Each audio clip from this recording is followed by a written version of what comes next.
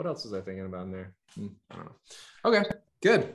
All right, so teasers are on a bad slide. A couple big upsets, but that's okay. You know, those upsets, that's what gets you. There's always balance. So 5-3 on teasers. Still not terrible for the year, but looking to bounce back this week.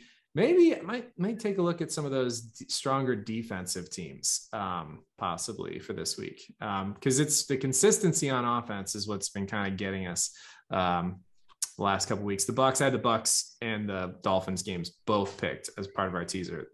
Not good. So we'll look to do better on teasers next week. And tonight we got winning this game, and then we'll do our DraftKings pick. It's tough to squeeze that budget. Fucking losing at DraftKings, you know. Trying to make that number work. Trying to make this number. I don't know. Like, I can't find anybody who costs negative $500. Yeah, if I can get that, we're